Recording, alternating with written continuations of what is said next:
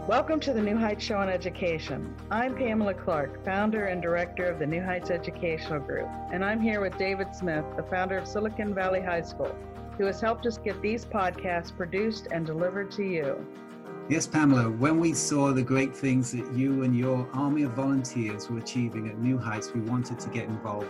We're happy to work with you to leverage the internet and make quality education accessible and affordable to everyone, everywhere. Thank you, David. We appreciate Silicon Valley High School helping us to get these podcasts out to the hundreds of thousands of listeners from all over the world.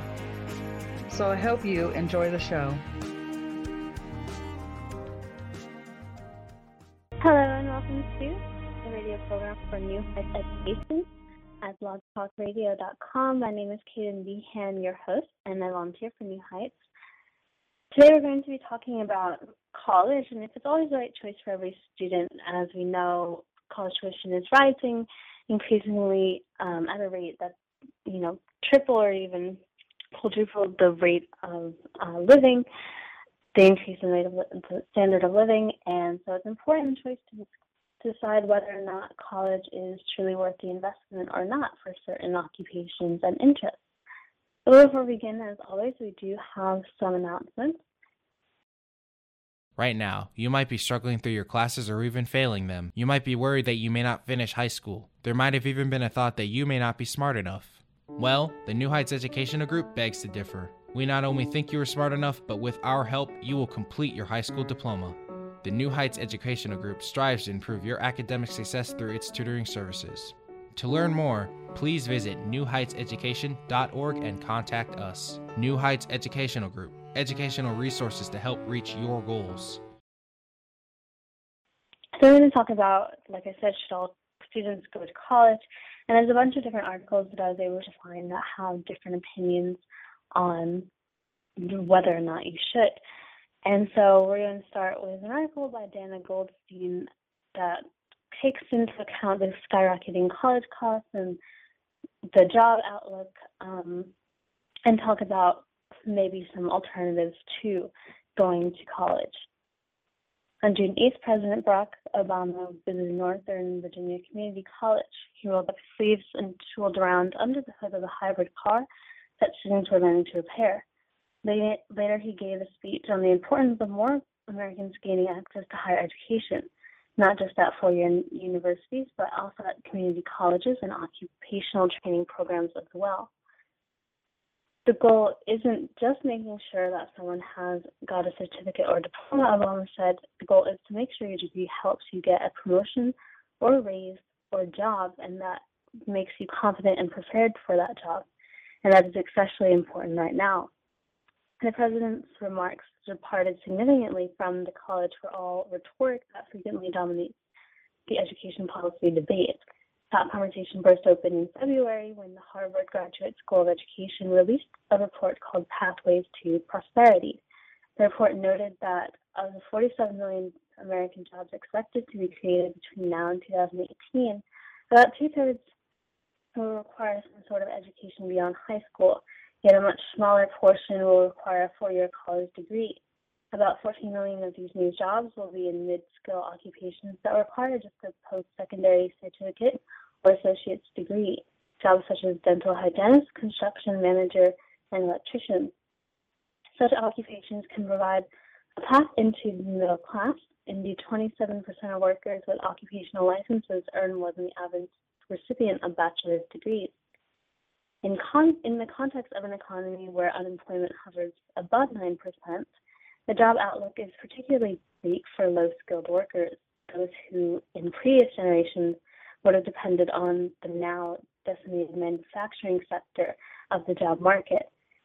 These projections brought new urgency to an old debate, one that has divided American social reformers for more than a century. Do poor and working class kids have the same need for liberal arts education as their middle class and affluent peers? Or does the reality of inequality in America, the sheer unlikeliness of climbing from poverty into prosperity within a single generation, call for a more practical approach to educating the poor with a focus on technical skills that can prepare a child for a world of work? The Harvard report, which was warmly embraced by Secretary of Education Arne Duncan, set up a storm with criticism from self-declared education reformers who rose to defend the college for all approach.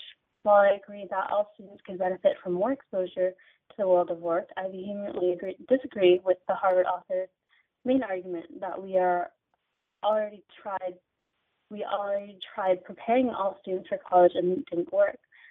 Wrote Katie Haycock, president of Washington, D.C. think tank Education Trust. This focuses on closing the achievement gap and was a major player in advocating for no child left behind. And more recently, the Obama administration's race to the top grant program. Most schools still resist the idea that all kids can and should be college ready. By continuing long-standing unfair practices of sorting and selecting, they create what is essentially an educational caste system, directing countless young people, especially low-income students and students of color, away from college prep courses from seeing themselves as college material. Behan, education columnist for the conservative magazine The American Spectator, was even harsher with his criticism. Writing on his own website, Dropout Nation, Biddy accused Harvard researchers of barely concealed racism. The 52-page report wrongfully perpetuates a century-old philosophy that poor and minority kids aren't capable of high-quality college-level education, that is condemning far too many young men and women to poverty and prison, Biddle wrote. In fact, it was Booker T. Washington in his 1901 autobiography, Up from Slavery, who made the seminal case for vocational education. One man may go into a community prepared to supply the people there with an analysis of Greek sentences, he wrote.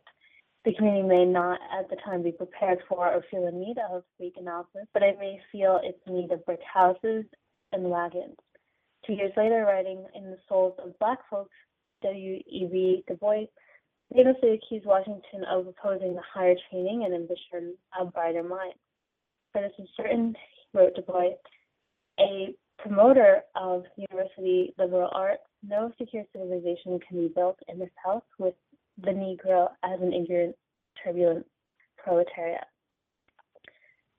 In the early 20th century, the comprehensive high school offering both college prep and vocational tracks emerged as a compromise between these two ideologies, intended to shift the academic wheat from the shaft while offering adolescents a more engaging, hands-on curriculum.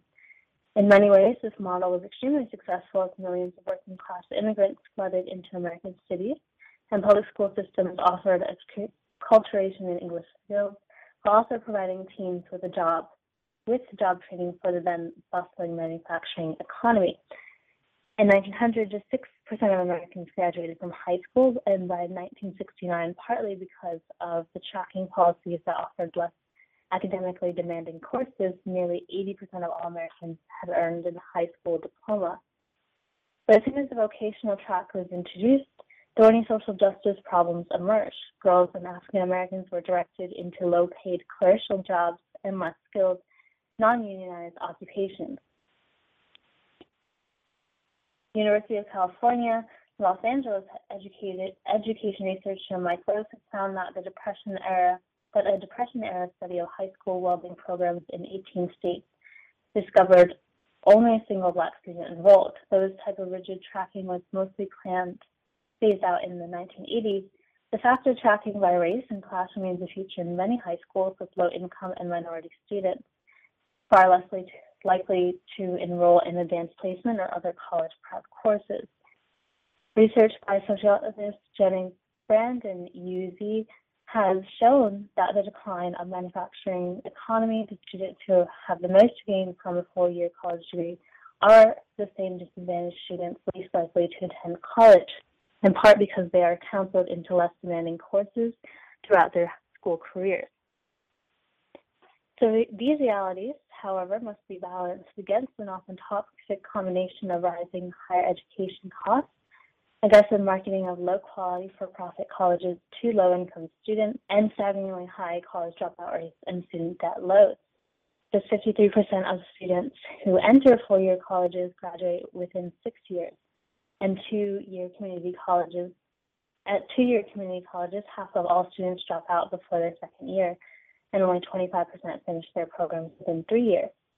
1/5 of all students who borrow to pay for college drop out, and nearly 1 in 5 who drop out leave only after accumulating $20,000 in debt.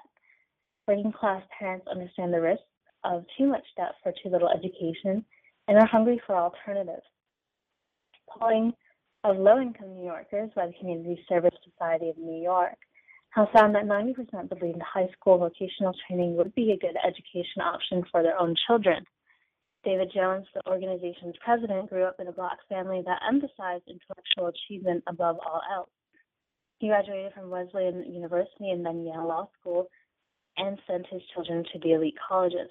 But Jones says that in the midst of a recession, these poor results got him off his high horse. As he quoted, "People at the base get it and are desperately concerned about their young people. Johnny gets out of high school and can basically never leave home. He doesn't have a skill that is in need except as a service person at McDonald's. And this dialogue is one that we have to take on."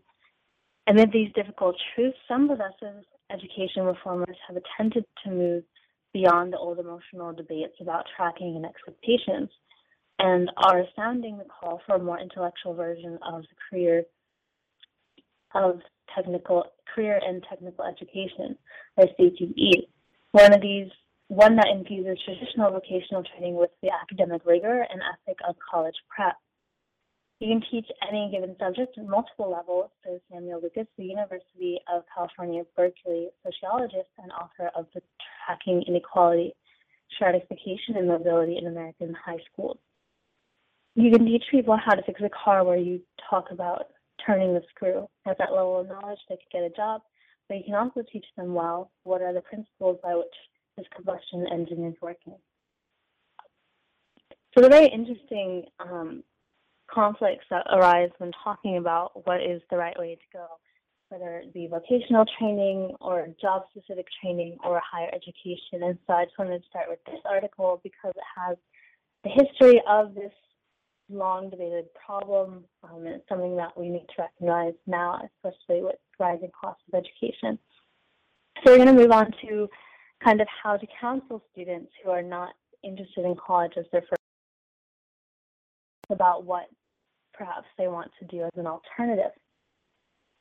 This is from weareteachers.com, written by Lauren Hoffman. Helping students to decide what to do after high school is no small task, and this is especially true when it comes to assisting students who do not plan to go to college and want to follow a more untraditional path. We sat down with experienced guidance and career counselor Ms. Laura Dugan from Hayes High School in Buda, Texas, to discuss how we do not plan on attending a university. And this is in the form of an interview. What percentage of students at your high school in Buda go to college? Ms. Dugan answers that about 55 to 60% of students continue on to go to college. And what are the reasons that some of the other students don't go to college? The reasons are that it's a mix of reasons. Cost is a big factor. Skill sets and academics play a role. And many students who are first-generation Americans make up a large portion of the academic population in this particular area. So they don't necessarily know about the resources out there available for them for higher education. So what is students? The best way to handle advising these students is to find out what their plans and goals are for the future. You have to work on a case-by-case basis. Sometimes the process can take a long time. Often students don't even know what to ask. You have to have counselors who will go the extra mile to walk them through the process, show them what to do, and help them one-on-one with applications. You'll see the most progress if you're very involved as a counselor. How important do you as a counselor feel college education is in today's world? Ms. Kaden believes that it is very important for students to have some sort of post-secondary training, something beyond high school diploma. It doesn't have to be a bachelor's degree at a traditional university, as that is not for everyone, but she believes that everyone should have a post-graduation plan. It can be military, technical school, starting a business. Students can get lost in the shuffle if they don't have a post-grad plan. If their only skill set is being a high school graduate, that really limits their options later on in life. So how would you advise students who don't want to go to college?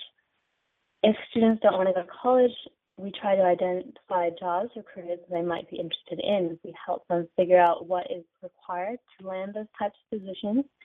We get them hooked up with the training that they need, and we help them get the skill set needed to go into the career or field they want to start out in. This podcast is brought to you by Silicon Valley High School, the world's fastest growing, video-based, self-paced, teacher-supported, fully accredited online school that's recommended by more than 96% of students. Take individual courses at just $95 each, or earn your high school diploma at any age. Check us out at svhs.co. What are some good alternatives to college for young people? Technical schools are a good choice. Community college is often a very good place to start for students who need to take developmental courses or want to continue their education but aren't ready for full college experience. We have a lot of students who benefit from services that the military provides, and many of our students want to join city services and become firemen or policemen, jobs that don't necessarily need many of our students to join to these services and don't necessarily need a college degree. Have you had any non-traditional success stories of students who didn't go to college but ended up being very successful? And they have had many students who have done that. She worked with a student once who had his own business cards in high school. The day she met him, he handed her one, which was very unusual. It's not every day in high school that a student has business cards. He had purchased some dry cleaning equipment and was cleaning clothes for fellow classmates and other clients. After he left high school, he started his own dry cleaning business. Today, he's very successful, and he did that out of his own ambition. That is another thing students who don't want to go to college can do. They can start their own business, and entrepreneurship is a good alternate path to consider. What do you think are the benefits of not getting a college education? For students who are very self-aware and know they aren't ready for university environment, postponing or foregoing a college education can save a lot of frustration, disappointment, and financial stress. We have a lot of students who drop out of college or universities because they can't afford it or they weren't really ready for it. If they hadn't gone in the first place, they could have saved themselves some time and some money. Have you ever had a student who wanted to go to college but didn't have the grades? And how do you counsel students in this position? Sometimes students realize that they should have worked a little harder in high school to get a good grade point average. For those students, she recommends starting off in programs that are open to enrollment, like community college or junior college, where they can accumulate credits, or encourage them to get experience in a field that they're interested in. For students who want to go to college but didn't quite make the grade, it's about stepping stones. They have to have an end in sight and make step-by-step plan to get where they want to be. Have you ever had a student who had the grades but didn't want to go to college? Sure, and this happens all the time. Sometimes there are family struggles or personal issues that prevent a student from going to college, even though he or she is a high achiever, and you think that they belong on a college campus. We have students who are responsible for earning family income. It depends on how much value is placed on higher education in their family. If it isn't a priority, even high-achieving students don't often consider it an option. And we're seeing many students or families that are afraid to go into debt, especially when the job market isn't very good, and that can hinder students who otherwise want to go to college. Have you seen a decline in college applications due to the struggling economy? Yes, she believes sometimes it is because there's less scholarship money available, and there isn't as much financial aid and the economy isn't doing well. We definitely see a decrease in enrollment. What is your best piece of advice for guidance counselor, teacher, or parents who want to help students successfully prepare for life after high school? This might be really simple, she states, but I think the most important thing to remember is how you make your students feel. Students can be easily discouraged, and how you treat them can make a strong impression. You'll always remember what you say. Someone once told me that when a student comes into your office, he or she will remember 10% of what you say, 20% of what your office looks like, and 70% of what you made them feel. If you're positive towards your students, you can make a lot of progress with them. Now we're just going to talk about some small alternatives to going to college, just some options for some students who are interested in other things. And the previous article that we just talked about stated some of them, but I just want to go into some in more detail. For some students, college isn't the right fit, as we discussed, but as their teacher, you still have a desire to guide them in the right direction so they can live successful, fulfilling lives. Here are 4 alternatives to going to college that you can share with your non-college bound people. Number 1, as we talked about before, start a business. For entrepreneurial students, starting his or own business may be a great path to take. Many people who don't go or dropped out of college have become wildly successful. Not that we're necessarily saying your student is bound to become the next Steve Jobs, but it's good to encourage students who are very ambitious to pursue their entrepreneurial activities. 2, get artsy. If you have students who are particularly gifted in the arts, pursuing a career in acting, music, fine arts, photography, or graphic arts may be the perfect plan for them. Perhaps they should invest more in their art than in a university. However, going down this path, it is important as well to create a backup plan, as art and acting and dancing and things like that aren't necessarily sustainable or even stable a lot of the times in the job market.